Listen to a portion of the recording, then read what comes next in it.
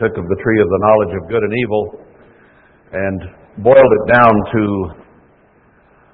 relationship problems. It destroyed their relationship with God, and because of jealousy and blame and so on, it destroyed their relationship with each other. So what happened there was very obviously devastating. But what does it all mean?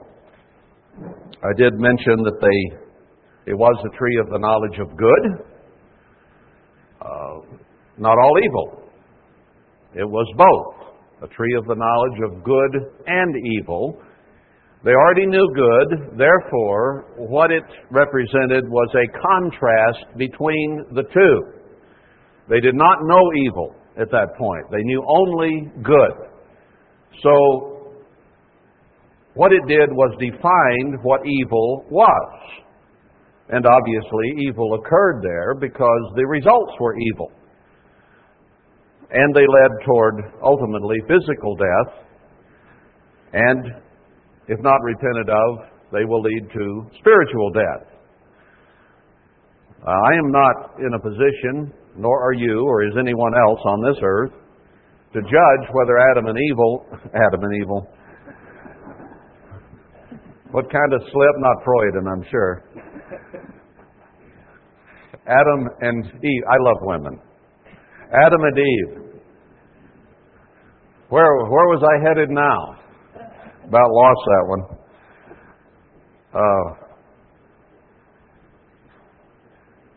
It could lead to spiritual death, but we cannot judge Adam and Eve. Were they ever converted? No. Did they have a knowledge of all truth? No. I think it's premature and judgmental to say that they've lost the chance for eternal life.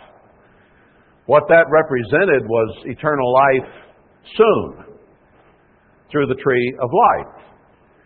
But that was not granted. They were taken away from that tree, so they could not partake of it in their sinful state. Some people say Judas is condemned to death. Not necessarily. Christ knew well ahead of time that Judas would betray him. He knew his attitude was not right from the beginning. Judas was never converted. And in fact, he told all the disciples, when you are converted, or Peter, I guess it was anyway.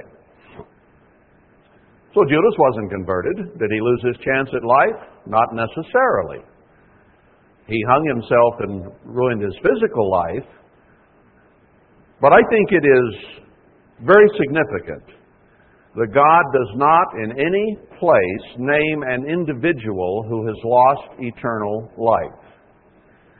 He has revealed quite a few names, Hebrews 11 for starters, of people who have gained eternal life.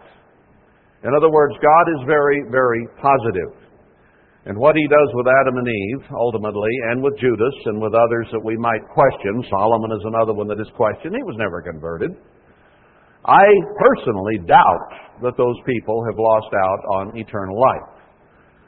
They may come up in the second resurrection and have opportunity to truly learn and truly be converted. Satan got to Adam and Eve before they even understood what evil was. So how were they in that sense responsible at that point? And was their sin any worse than some of yours and mine? And we can be forgiven, can't we? Anyway, it was then the contrast between good and evil that partaking of the tree of the knowledge of good and evil accomplished. It defined it. So there was a definition made there, and when they came down on the wrong side and partook of that tree, suddenly they understood evil. Let's go to 1 Corinthians 15. I want to pick this story up and go through and show what the Scripture says about Adam and Eve and about us. 1 Corinthians 15:22. It's important that we understand what they did there, what the implications are. 1 Corinthians 15, let's go to verse 20. But now is Christ risen from the dead and become the firstfruits of them that slept. So of people who have died a physical death on the earth, he is the first one to go into the kingdom of God. For since by man came death. Now we know that death came through Adam and Eve because of sin. But this clearly says that it came through Adam. So what Adam did was sin, once we get to the definition of what sin is. For as in Adam all die, even so in Christ shall all be made alive. So what Adam did brought in death. What Christ did brought in the opportunity for life. So both represent all of mankind. Adam representing mankind on the sin side, and Christ representing all mankind on the sinless side. Never did sin in his life. That is, he never broke the law. Job 31:33. And I'm going to prove that he never broke the law, and that Adam did, because the law is what is involved here. Job 31. And here I want verse 33. If I covered my transgressions as Adam, by hiding my iniquity in my bosom. Now, Adam transgressed, obviously, from what Job said. Well, what does transgression amount to? Is it sin? Iniquity. Is that sin? Because Adam had transgression, just as Job did, and he had iniquity, just as Job refers to here. So it's clear that Adam had those things. What is sin? 1 John 3:4. This is an important definition, because today is about definitions. I want to go back to 1 John chapter 3. You probably already know this one, but I think it's important that we go there. Verse 4. Who commits sin transgresses also the law. So we just read that Adam transgressed. So sin and transgression are the same thing. They're synonyms by this definition in Scripture. For sin is the transgression of the law. Here the Bible defines in one phrase what sin is. Now you may know that, but a lot of people out in the world who claim to be Christians either have not read or have not paid any attention to this verse. Now Adam and Eve transgressed. They sinned. Therefore, if there was sin, there had to be transgression of the law. Correct?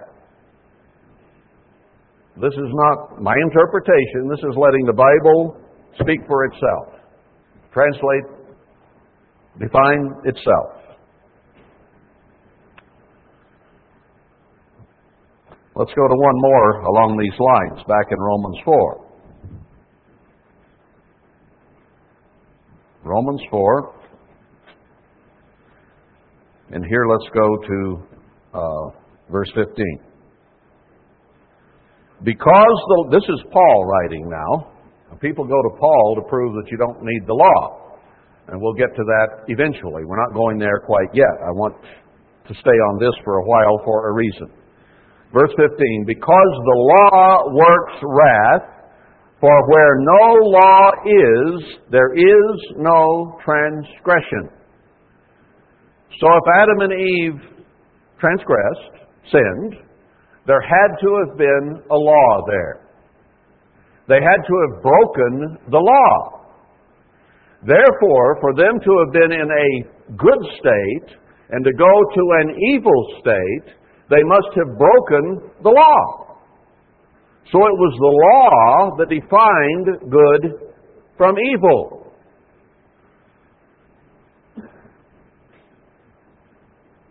The tree of the knowledge of good and evil does represent the law of God. I think that will become clearer and clearer as we go forward. The definitions we've seen so far would indicate that. Now, the obvious connection that some people will make is that what happened was evil and was going to bring death. Therefore, if it does represent the law needs to be thrown away because the law is evil. Now, is that the case?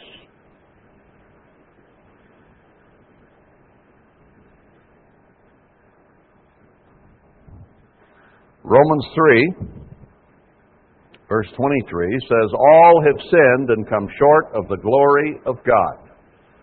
This is a memory verse, Romans 3:23. "All have sinned and come short of the glory of God," speaking of all men but Christ. And Paul himself again says in Romans 6, verse 23, "The wages of sin is death." So Adam and Eve sinned, and God told them as a result of what they had done, they would die. So if sin is the transgression of the law, and what they did brought death, then obviously they broke the law. So what they did represents the law, and that tree of the knowledge of good and evil has to represent the law. It cannot be any other way. Let's go back to Romans 3.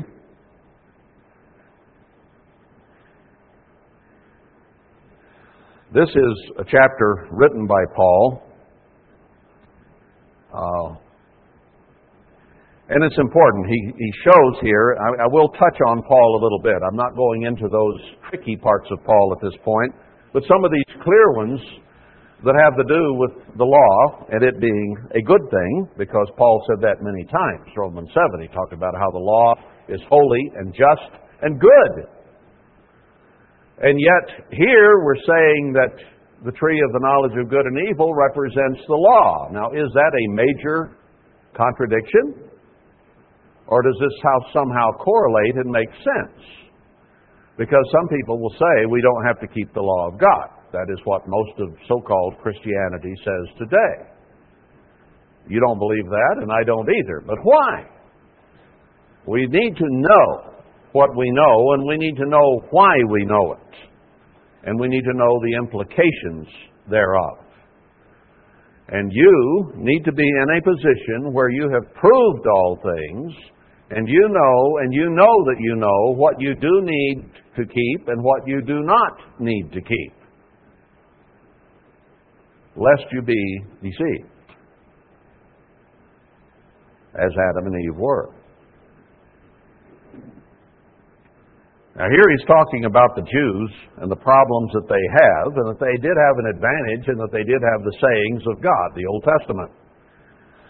But they didn't do so well. Verse 10, it says, "As it is written, there is none righteous, no, not one. Not even a self-righteous Jew. None is righteous. There is none that understands. There is none that seeks after God." Verse 12, "They are all gone out of the way. They are together become unprofitable. There is none that does good, no, not one." And then he uses some of the same language to describe them that Christ did. Not very good. "The way of peace," verse 17, "they've not known. There is no fear of God before their eyes." We just concluded a long series about fear and showing that the fear of God is so important. And here, Paul is saying they didn't have the fear of God, and that was one of the greatest condemnations. So it is a very, very important thing. Now we know, verse 19, that what things soever the law says, whatever the law says, okay? It says to them who are under the penalty of the law. What does under the law mean? It means under the penalty of the law. Do you realize that a law does not hurt you as long as you don't break it? Is there something bad about a law that says not to kill your neighbor? That law is there, and if you don't kill your neighbor, there's no penalty, is there? You are not under the penalty of the law. The law per se has nothing wrong with it. It's the breaking that's the problem. It's the breaking that brings the penalty. So, it is truly said, and this will clear a lot of confusion sometimes, because people say we're not under the law. That is not truly a correct statement. When the Bible mentions that in context, it's saying we are not under the penalty of the law. Why? Because our transgressions are covered in the blood of Christ. And therefore the law cannot touch us anymore. It's like amnesty, if you will, or grace is another way of putting it. Let's go on here. That every mouth may be stopped, and all the world may become guilty before God. We have all sinned, every last one of us, and we need help. If we don't get out from under the penalty of the law, what is the penalty of the law? Death. Break the law, you die. So you have to come not out from under the law, you have to come out from under the penalty of it. Now if you break it, then the penalty is there again unless you're forgiven, right? Just because you serve a sentence for murder and maybe get out on amnesty, does that mean then that you can go and murder somebody else? No, if you do, you'll come under another penalty, another trial.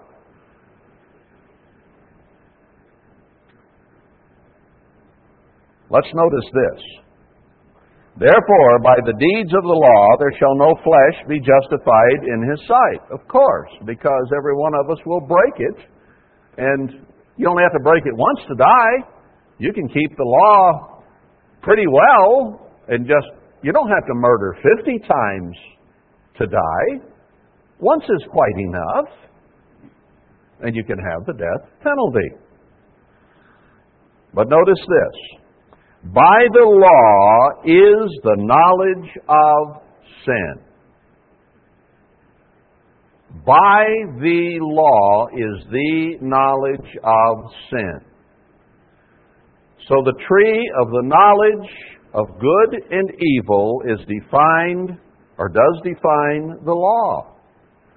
What did they suddenly have a knowledge of? There had been nothing but good. They had never broken any law. They didn't have any guilt, any shame, any conflict, any problems. But the second they partook of that tree of the knowledge and of good and evil, they had a knowledge of sin. What came over them immediately? Shame, guilt. What is guilt from? Knowing you did something wrong. Sin is doing something wrong. So right here, Paul himself defines exactly what the tree of the knowledge of good and evil was. By the law is the knowledge of sin.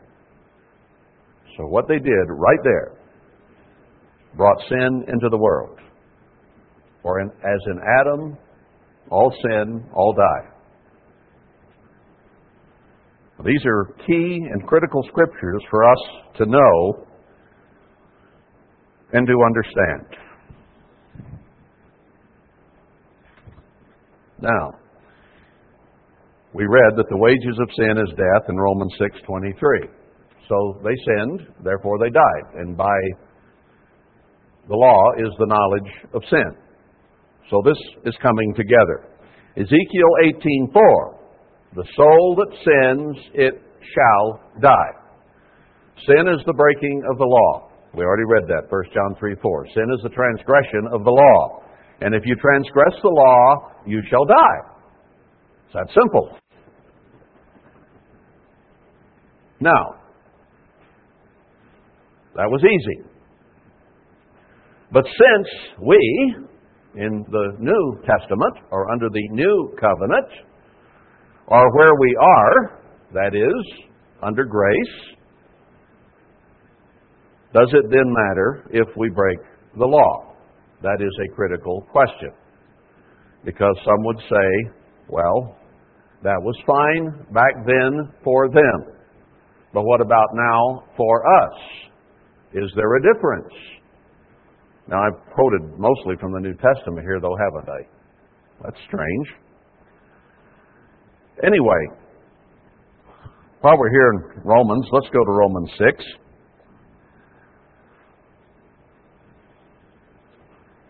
Well, verse 5, let's pick verse 21 up. That as sin has reigned to death, in other words, sin has reigned and has been bringing death ever since the garden, even so might grace reign through righteousness unto life eternal by Emmanuel our Lord. So Paul does say here that sin reigned, but now grace reigns, and therefore we can have eternal life. I do not disagree with that, but does it mean what a lot of Protestants and others think it means? Paul answers his own question. What shall we say then? Because sin came from Adam until Christ, and now Christ offers eternal life, is it now okay to sin, that is, break the commandments? Is that something that's okay to do? Is it okay now to do away with the Sabbath, in other words? Is that all right? Read on. What shall we say then? Since Christ, not Adam, now reigned. Shall we continue in breaking the law? That's what sin is. Shall we continue in sin that grace may abound? In other words, the more we sin, the more forgiveness we can have, and therefore Christ's sacrifice just gets bigger and bigger because grace or forgiveness abounds. Now that's what Protestants really would have you believe. It doesn't matter. There is no sin since the law is done away, and therefore you can pretty much do anything you want, and you can worship on Wednesday if you want to, or whatever. The law is bad and wretched and went away. It's done. No. Well, what does Paul himself say? God forbid. That's pretty strong. How shall we, the converted, Paul, an apostle, how shall we that are dead to sin, that is, Christ's death took the place of our sin, live any longer in sin? No, He forgave our sin through His sacrifice, but that doesn't mean that we can continue to sin and just automatically be forgiven. God forbid we should have taken that approach. And yet many do.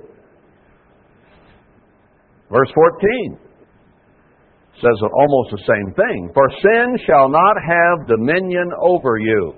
Sin shall not rule your life. That is, commandment breaking should not rule your life, because that's what sin is. For you are not under the penalty of the law, but under grace, under forgiveness. The penalty of the law no longer applies if Christ takes it away in His sacrifice, and you are under forgiveness or grace because of His sacrifice. What then? Shall we sin because we are not under the law or the penalty of the law, but under grace? God forbid. The law is still very much alive. There's nothing wrong as long as you don't break it. Is the penalty of the law death? Answer that question alone. Is the penalty of the law death? No. Not at all. The law is here. Does that create death automatically? No. The only way it creates death is if you break it. The penalty is death. The law is not death. I'll prove that to you in a minute. What then? Shall we sin because we are not under the law but under grace? God forbid. In other words, he's saying we shall not break the law. Know you not that to whom you yield yourselves servants to obey, his servants you are to whom you obey, whether of sin to death or of obedience to righteousness. Obedience to what? The law. That's what we're asked to obey. Now, Paul's saying this pretty plainly. This isn't one of the trickier parts of what he had to say.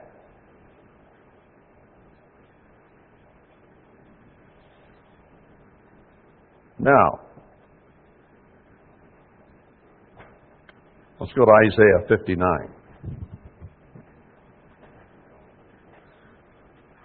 Now, what happened with Adam and Eve? We talked about that. When they partook of the tree of G&E, they immediately had a problem with God, and they had a problem with each other. Chapter 59 of Isaiah. Behold, the Eternal's hand is not shortened that it cannot save. God can save. He doesn't have short arms. He can reach us. He can save us. That is not the problem. Neither his ear heavy that it cannot hear. When we pray, he doesn't need a hearing aid. He can hear. Here is the problem. But your iniquities have separated between you and your God, and your sins have hid his face from you that he will not hear. Another key scripture. What did Adam and Eve's sin do? It destroyed the communication, the opportunity, the relationship between them and God, and they ran and hid from him, hoping he could not see nor hear them.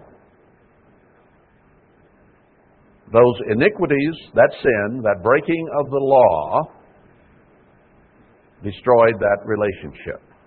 And there's been a breach ever since. Now, sin separates us from God. What was Adam and Eve's sin? People would say, well, the law wasn't even given until Sinai. What law? Was there a law then? What law did they break? They couldn't have sinned unless there was a law. We've already seen that. So what sin was it? Is some sin worse than other sin? Now, among mankind, that is true. We could look at the Ten Commandments and say this sin is worse than that sin. Adultery would be worse than lying in most Protestant churches. Sabbath breaking would be not as bad as murder in some churches. So we ourselves tend to make judgments. Whatever sin somebody else commits is obviously a worse sin than the one you commit. Let's get personal. You know you might lie, but he did that. So you make those judgments, don't you? We all do. That's where self-righteousness comes in, because our sin is never quite as bad as somebody else's. So whether we would technically define it that way in life, we do make those judgments. Now, we might privately say, well, I know I ought to quit that, but at least I'm not as bad as so-and-so. That is the very root and core of self-righteousness. Okay, they couldn't have sinned unless there was a law. Scriptures told us that. So what law was it? Is there a sin that is worse than the others? Is there? Now, I've already said, we make that judgment. Now, we make it in a wrong way, but is it true? Let's go to Matthew 22 and see what Christ himself said. Matthew 22. Let's pick this up in verse 34. Matthew 22, verse 34. But when the Pharisees had heard that he had put the Sadducees to silence, they were gathered together. Then one of them, which was a lawyer, asked him a question, tempting him. The Pharisees looked upon themselves as much better than the Sadducees. And they thought that some laws were more important than others because they looked down on the Sadducees, and yet the Pharisees themselves were sinners. And Christ had a lot to say about the Pharisees. So even though he had silenced the Sadducees, the self-righteous Pharisees thought they still had a leg to stand on. We won't go into all the detail of that at this point, but understand that. So they tempted him and said, Master, which is the great commandment in the law? They had obviously, and this lawyer had, determined that there must be a great commandment, and he had his own idea of what it was, and he knew that he was, at least in his mind, keeping that one, and the Sadducees and others, and probably Christ, weren't. Because this is a self-righteous man who is making this statement, asking this question. So he says, Master, which is the great commandment in the law. He thought he could trip him up. That was always their desire and object. Emmanuel said to him, You shall love the Lord your God with all your heart, and with all your soul, and with all your mind. This is the first and great commandment. It is the first, and it is the great one. Now, Christ himself defines, have no other gods before me, as the one greatest or great commandment. So he himself says that that is the first and great. Some laws are higher and more important than others. Isn't that what that's saying? And the second greatest is like it. You shall love your neighbor as yourself. Now we understand, if you break the Ten Commandments down into the first four and the last six, that the first four are directed primarily toward your relationship with God, and the last six, your relationship with men. Now, physically and spiritually, they go back and forth, and if you break one, you have broken them all, that's for certain. But the first four are directed specifically in your obedience to God. The Sabbath being one of those four. Why is the Sabbath included? Because God is the great creator, and God is the one who set up the week, and God is the one who established the weekly cycle and told man to memorialize that day forevermore as a day to do what? Worship, honor, and serve God. Put aside, as Isaiah 58 says, all your own thoughts, all your own actions, all your own ways, and devote it specifically to God. If you don't keep the Sabbath, you're breaking the first and great commandment. Right? That means we don't... Well, what do human beings tend to do? We tend to get all involved in our lives, in our work, in our hobbies, our families, our whatever. We get all involved in those things. And what happens during the first 6 days of the week?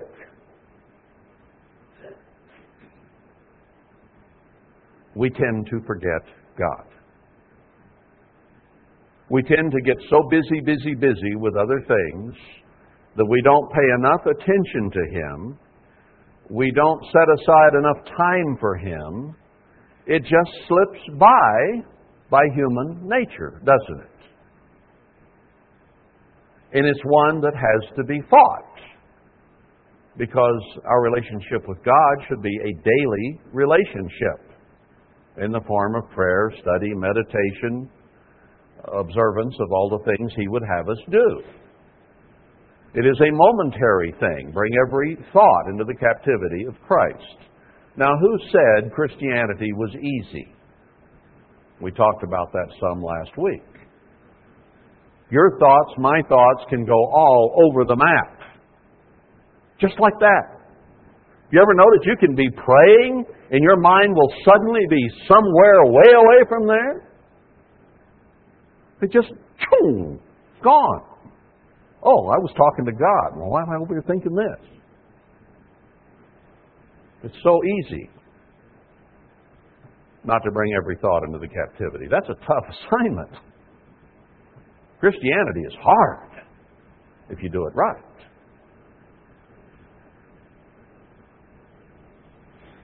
So God, every seventh day, says, put your thoughts away.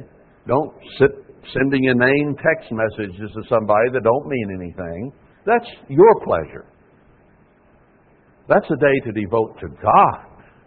That's not a day to watch TV. That's not a day to play golf.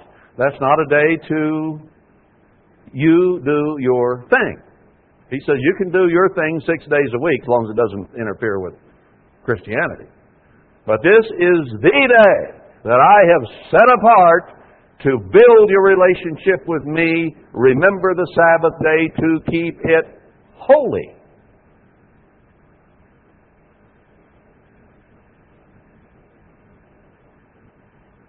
So it has to do with your relationship with God. And they destroyed that relationship with God. Now I want to take this back and let's understand a big picture. Before Adam and Eve were ever put in a garden, there was the Father and He who came to be known as the Son, those two beings, and they had created together angels, 24 elders, quite a few spiritual beings who were created, a host of, or a heavenly host, angels, so on. Now, there was absolute peace, unanimity, beauty, rest, no problems in the universe at all under those circumstances. Was there law? Did there need to be law? Everybody did what was right. Everybody was like Adam and Eve. They did not even know what evil was. They had never experienced it. Never had a negative emotion. That was true of all the heavenly host. And then one, at some point, said, I'm beautiful. I'm smart. I'm very beautiful. I'm very smart. I think I'm more beautiful than God. I think I'm smarter. Oh, mercy. What had he done? He had broken the first and great commandment.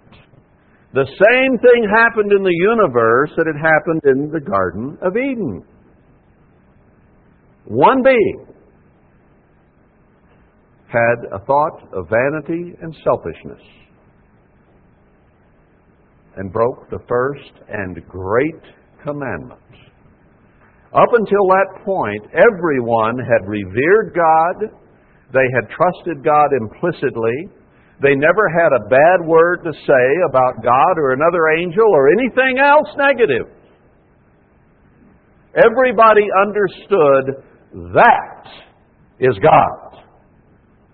That is the one that everybody answers to, listens to, believes, trusts, obeys, serves, gives glory, honor, and majesty and power to. Everybody understood that without equivocation. And then entered the first selfish thought that put self ahead of God, which created an idol. And that is why when God codified the law, He said, you shall have no other gods before me. that which had been understood, that which had been lived by, did not need to be spoken until someone stepped away from it. Your child, as it begins to grow, may not have ever been told, don't touch that flower pot. He didn't touch it. He didn't care about it. He liked something over here better. He didn't care about the flower pot. It was only when you saw something go through his mind and saw his hand reach for it and you knew disaster was imminent that you said, no, don't touch that. And suddenly, by your tone of voice and his past experience, he knew that was a no. Don't touch that. He hadn't known the pot was a no until then, had he? Didn't bother him. Didn't hurt his conscience. Didn't care. It was only when he was about to do something that you didn't like, that would cause a problem for you, that he suddenly learned. And all the angels, including Satan, Hillel, were in that same position until he did something that had never been done before. He broke the first and great commandment. There had been no penalty up till then, had there? But suddenly, there was a penalty. He fell as a star from heaven.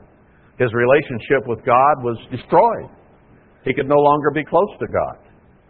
Now, he was in charge of a third of the angels, and they had never rebelled. They'd never said, who does he think he is? Because from the Father down through the authority that he had set up, no one had ever said, no one's going to tell me what to do. No one had ever rebelled. There was perfect harmony. So he easily deceived the third of the angels who were under him because they had looked to him for authority and guidance and direction. And that had never been questioned. So when he made his allegations against God, they just went along with it. We cannot allow ourselves to ever go there. But they did, and they fell with him. See what follow the leader can do if you don't pay attention? Now, let's go back to the Garden of Eden.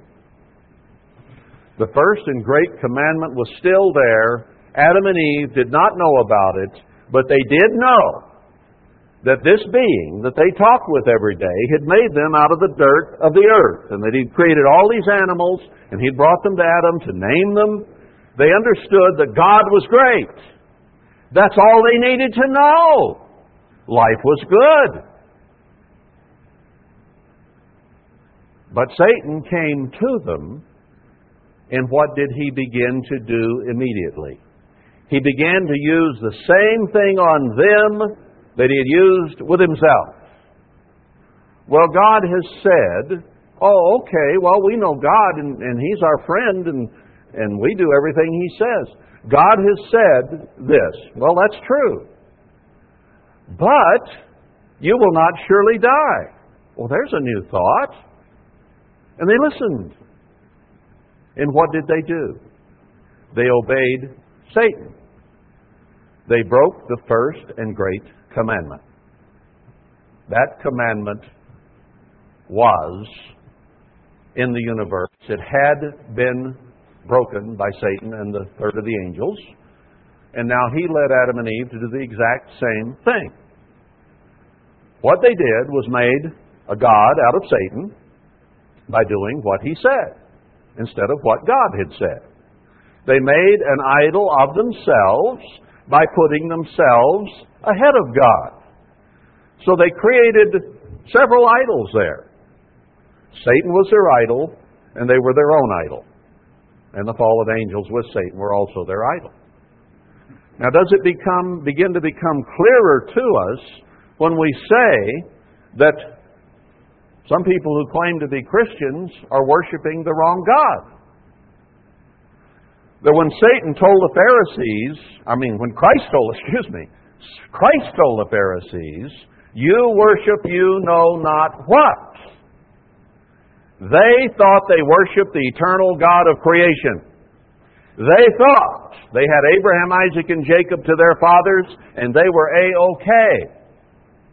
But they were not obeying the commandments of God, and therefore, since they were obeying Satan, who is commandmentless, Satan was their God. They worshipped him and didn't even know it. He was their idol. He was what they put ahead of God. Now, when someone says the Ten Commandments of God are done away and we don't have to keep them, they worship the devil and don't even know it.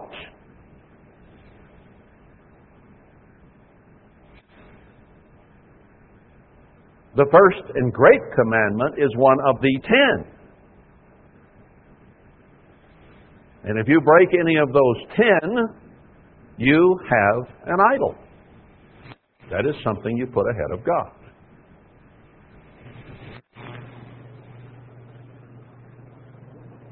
Now, Adam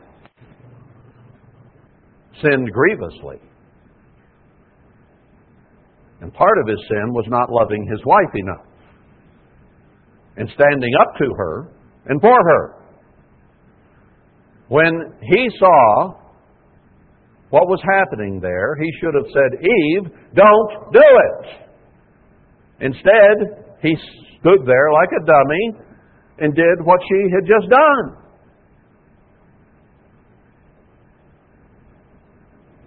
Now, Eve was cursed because of what she did. Adam was cursed because of what he did. Now, the spiritual curse that they came under because of their individual sin, and God held Adam perhaps more responsible because he said, in Adam all die, not in Eve do all die.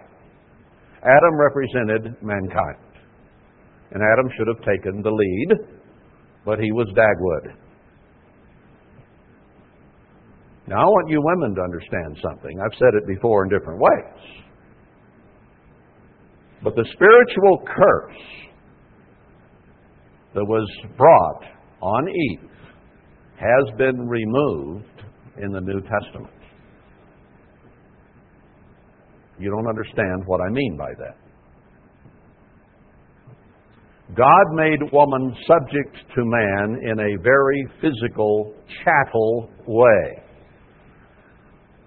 They could be misused, abused, bought and sold, mistreated. Man was in charge, and women became like cattle. Now, under the new covenant, since Christ came and died, you have your own responsibility before God. You have a brain. You supposedly and hopefully were converted and baptized because of your relationship that was beginning to be built with Almighty God. You had turned away, or were beginning to turn away from Satan and this world, and beginning to obey God yourself. Your redemption comes to you through Christ, not through your husband. You stand alone before God. You will be judged not on what you did because your husband told you to, but because of your relationship personally with God. You do not answer to your husband in terms of your relationship to God. That has changed.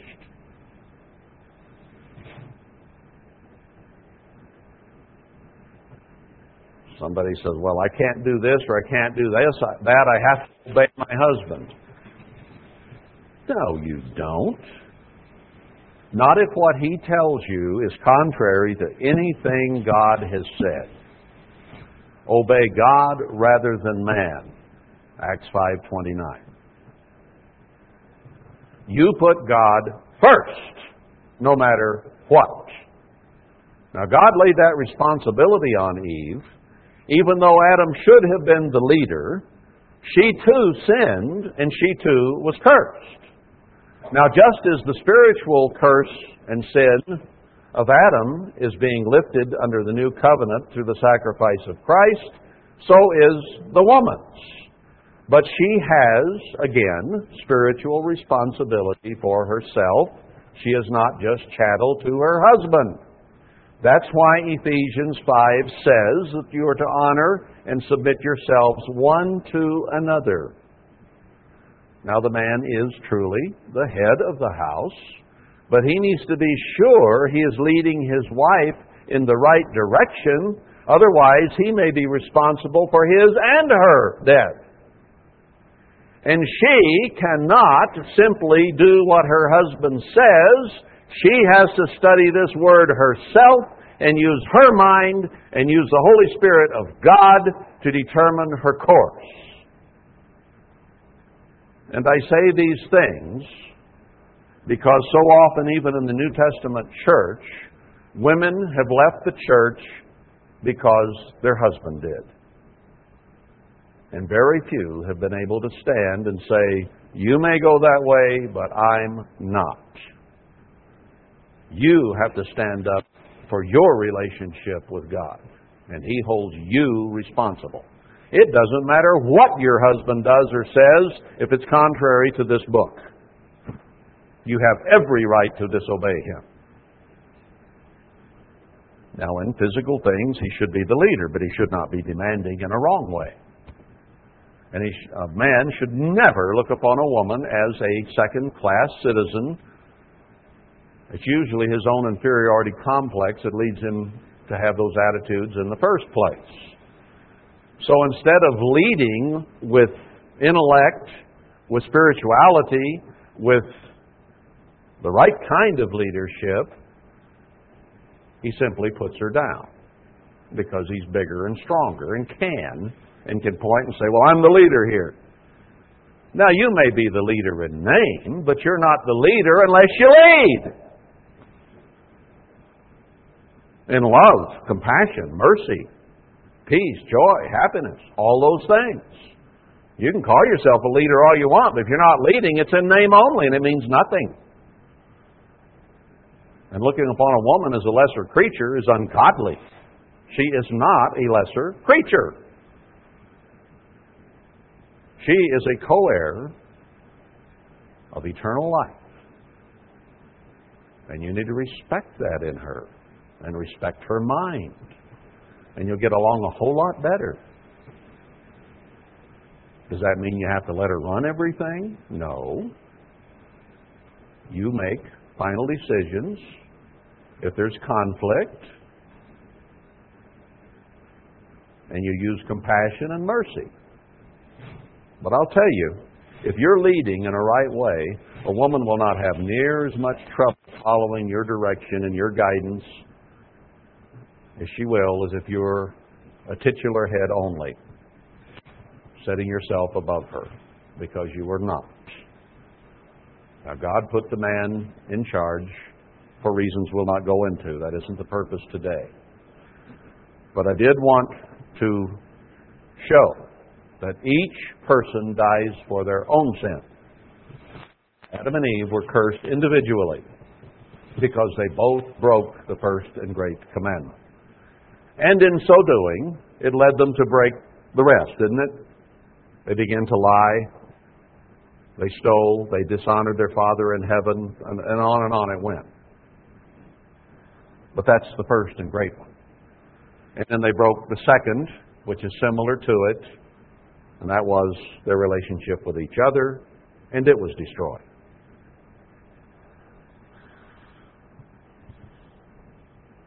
That's as far as God needed to take it. And Satan knew if he could get them to break the first and great, he had them. That's what he had done. Destroyed the relationship with God, and he wanted the relationship with Adam and Eve and God destroyed. That was the easiest way to do it. He knew that there was a tree of life there. And he knew if he could get them to partake of the one tree that they had been told not to partake of, that he could then maybe lead them to the tree of life and have them partake of it. And then they would have had to have lived forever in the same guilt and shame and misery and accusation and negativity that he is in. He tried to take them right where he was. It's kind of like the man that says, if I can't have her, you don't either. Or, as Satan would put it, if I can't get my relationship with God straight again and I can't live in eternal happiness, you can't either. Jealousy, spite, vengeance was what he took out on mankind in that garden. He wanted them to have the same fate he suffers. And had God not put them out of the gate and put cherubim there to guard it, he would have somehow finagled them to take part in the tree of life, and they would have lived forever in sin and hate and misery, vengeance and spite, like most of mankind basically lives today. God would not allow them to partake of eternal life under those circumstances.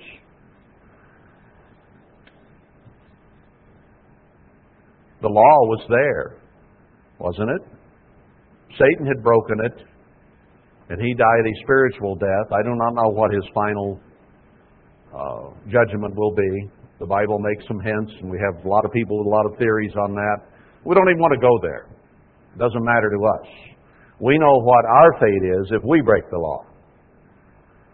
So the law was already there, underlying everything. But until somebody stepped over the bounds and broke that precept, that understanding, which is a natural law.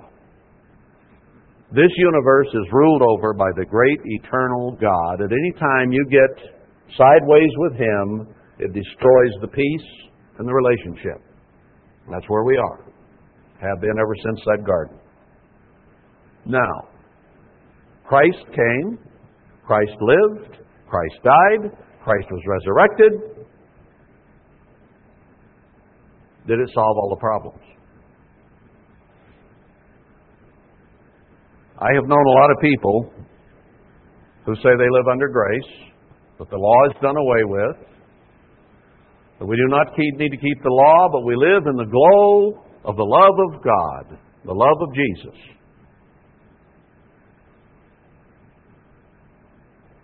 Do all those people who say that live a life of absolute peace, tranquility, love, enjoyment, patience, long-suffering? Do they have any problems in their lives? I know many, many, many born-agains.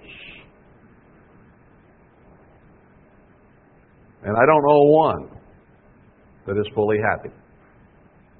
I see divorces, I see homicides, I see lying, I see cheating, I see stealing. I see all kinds of problems. You know, born-again Christians commit suicide and homicide. Something was unhappy to cause them to do that. Now, is there something wrong with Protestantism then? Is there something wrong with their viewpoint? What's haywire? If they're living in the love of God, and they love God with all their heart, mind, body, and soul, why do they still have problems in their lives? You know, born-again Christians are drug addicts and alcoholics and smoke and misuse their bodies and eat too much and do things that cause them injury and harm. All those things happen to born-again Christians. There must still be a problem somehow in their religion. Now, we have a religion that's different than theirs, don't we? Do we still have problems? Yes, we do. I do. You do. We all do. But we understand why, don't we? We understand that every time we transgress God's law, His testimonies, His statutes, we get ourselves in trouble. We know that. And we know when we repent and ask for forgiveness and quit doing what it was that caused us problems, that our problems go away. Wow. There is a difference. They, the Protestants, don't have a solution. They don't understand why they still have problems because they're not under the law, they're under grace. And life should be perfect. And some of them will try to tell you it is. They put on this veneer, this patina of happiness. And they just go around smiling. Jesus loves me. Jesus loves you. Praise the Lord. Oh, Jesus loves me. Praise the Lord. With a big toothy smile. But they have serious problems. The veneer cannot answer their problems.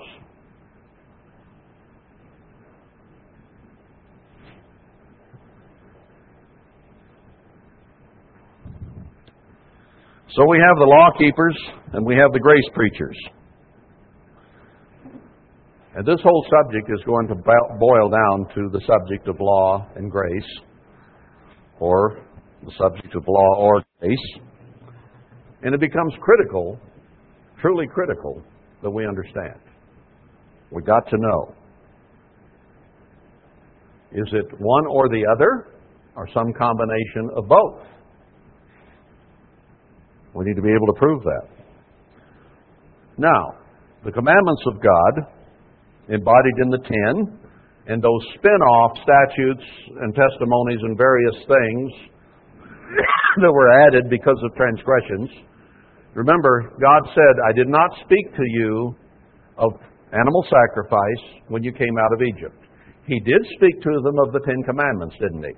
At Sinai, when they came out. But Jeremiah 7:22 says, I did not speak to you of sacrifices when you came out. It was added because of transgression. You broke the 10 commandments, so I had to add a whole bunch of things to show you what ways you were breaking those principles. So he added all kinds of things to them, but on those two, remember what Christ said? On loving God above everything else and loving your neighbor as yourself, on these two, in verse 40, says, hang all the law and the prophets. Every one of those other things hang on the 10 commandments and the things the prophets said about the commandments and how they would break you if you broke them.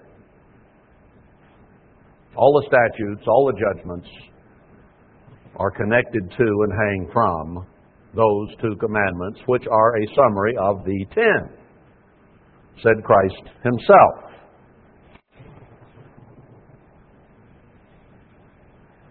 So the commandments now, I think we all know, are mentioned from Genesis to Revelation. All through the Bible you have information about the 10 commandments. Grace per se is addressed very little in the Old Testament. Correct?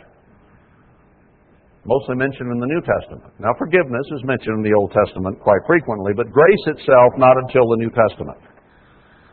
So, before we address law or grace, or law and grace, I think we first need to make a case for the law. Later, we can see how they might correlate in instruction for New Testament Christians. Because it does no good for me to tell a grace preacher that Psalms and all these other scriptures have a lot to say about keeping the law of God. Psalm 19:7, the law of God converts the soul. David had the Holy Spirit. Psalm 51, take not your spirit from me. He knew he had sinned with Uriah, with Bathsheba, and other ways. And he knew that the Spirit of God could be quenched and taken from him. So David is a man who's going to be in the kingdom of God and rule over all the tribes of Israel. And his heart was full of the law of God. Right? What did David write about more than anything else? Go through the Psalms. He wrote about the laws, the statutes, the testimonies of God over and over and over and over again. So I won't go there. But even the Protestants know that. But they say it was done away. Why do they keep Psalms and Proverbs in their Bible? New Testament, Psalms and Proverbs. Because it has lots of nice, sweet things. But it also contains the law. And it talks about the law more than it does nice, sweet things. You figure. So, we could spend quite a little time not only in the Old Testament, but also in the early New Testament on things Christ said himself to unconverted people. They'll say, well, he talked to that young rich man, but that young rich man wasn't converted, so that young rich man was still under the Old Testament, the Old Covenant, and therefore Christ told him to keep the law. But it doesn't apply to us because we are under the New Covenant, not the Old. So what Christ was saying only applied to those people then. It doesn't apply to us. So some of Christ's clearer statements, they tend to sweep away with that type of logic. Now, is it valid? We need to answer the question. Now, you and I might say that's not valid. Christ said that, and He meant that, and whatever Christ said is what we go by. But people will excuse themselves using that particular logic or illogic. So, we could show in the Old Testament the law was a good thing, but that would not convince a law is done away mentality of what we need today. That was only for then and then. And they'll quote Paul's statement over and over. The law was only a schoolmaster that brought us to Christ. So now once we have Christ, we can get out our AK-47 and shoot all the schoolmasters. Destroy the law. Do away with it. Because it was only there to bring us to Christ. And now we have Jesus. So that's all we need. Is that correct? I want to answer that. Now, let's go to Matthew 19:17 for a moment, and let me illustrate what I'm saying here. Matthew 19.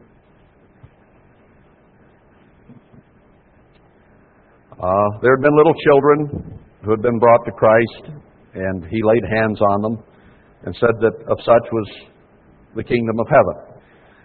Verse 16. Behold, one came and said to Him, Good Master, what good thing shall I do that I may have eternal life? Now here's the first hole in their argument. This young man did not want blessing in this life in the way that he asked his question. His question was, what shall I do to inherit eternal life? That was his quest. So Christ was not then saying, you're just a Gentile or you're just an unconverted Israelite and life eternal is not offered to you anyway, so you need to keep the commandments. That was not the question on the table. The question on the table was eternal life. So if this young man was to obtain eternal life, he wanted Christ to tell him, how do you get life eternal? Okay?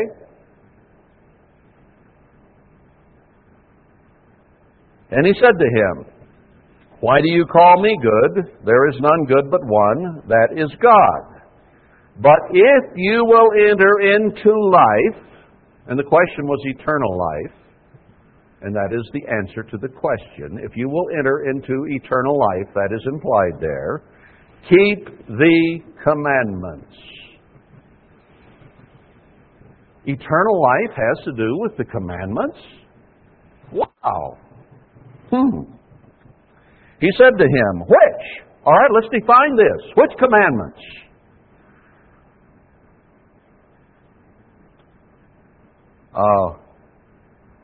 Emmanuel said, "You shall do no murder, you shall not commit adultery, you shall not steal, you shall not bear false witness, honor your father and your mother, and you shall love your neighbor as yourself." He names specifically the Ten Commandments, names several of them, and then summarizes them by loving your neighbor as yourself. So there's no question here which commandments we're talking about. We're not talking about the law of sacrifices, testimonies, judgments, whatever. This is bare naked bones. The Ten Commandments. The young man says to him, "All these things have I kept from my youth up. What lack I yet for eternal life?" implied. Emmanuel said to him, "If you will be perfect, go and sell that you have and give to the poor, and you shall have treasure in heaven, and come and follow me." But when the young man heard that saying, he went away sorrowful, for he had great possessions. Then said Emmanuel to his disciples, his students, his learners, those who would be a part of the church of God, who would run it, and who will be over all the tribes of Israel in the kingdom of God. Those disciples. "Truly I say to you that a rich man shall hardly enter into the kingdom of heaven." Now, Christ did not mention any of the first four commandments when he first addressed the answer to the young rich man. He addressed loving your neighbor as yourself, which is embodied by the last six. Didn't mention the first four. He was saving that as his major line. He knew that this young man had many possessions, was probably dressed so and might have bragged around, but he was aware of it. He knew he was a rich man. So all he had to do was name the first commandment. Don't put anything ahead of God. Sell everything you have and come and follow me. And he knew the man would stumble on the very first one. And he did. So he let him know right off the bat, the Ten Commandments are the ones I'm talking about. You know these about loving your neighbors yourself? But when it came down to the final answer, he invoked the first commandment. The first and great commandment. And that was the one the boy didn't want to keep. That's all it took. He didn't even have to show him how he broke the other 9. That one was enough.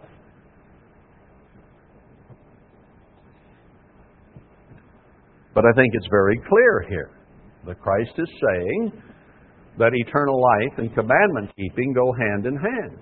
How can you deny that? Even if you say he was talking to a young, unconverted man. Because he turned to his disciples and says, "Did you get it? Do you understand that a rich man puts money ahead of God?" And most Protestants will say, "Well, yeah, I realize Saturday's the seventh day, but that's the busiest time when I make the most money in the week, and God wants me to make a living." Very cheap, shallow reasoning. That isn't what God says. God says, honor the Sabbath and keep it holy. Don't work on that day, and don't have your employees work on that day.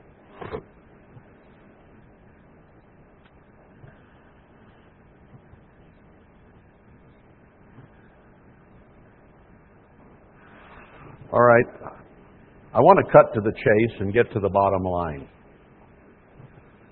about the commandments and about then the tree of good, a knowledge of good and evil, which the commandments define good from evil. What did Christ tell those students? What did they learn?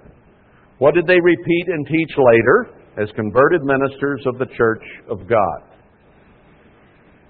That's the next question. And it's a big question. And since we're getting near 2 o'clock, I'm going to stop in case I go over some other time and I can use this as an excuse. But I don't want to go there. We'll pick it up there next time, God willing. And we need to see what those men learned from Christ and what they taught after they were converted to the church. That is critical in answering any Protestant doctrine that says the law is done away. What did those men learn? What did they know? What did they live by? And what did they teach? Now that considers Paul, whom they use for their doctrine. They rarely go to any of the others. It's always to Paul to say, we don't have to keep any of the law. We're under grace. Everything's A-OK. Just love the Lord and everything's fine. But they don't even know what love is. So we'll pick it up there next time.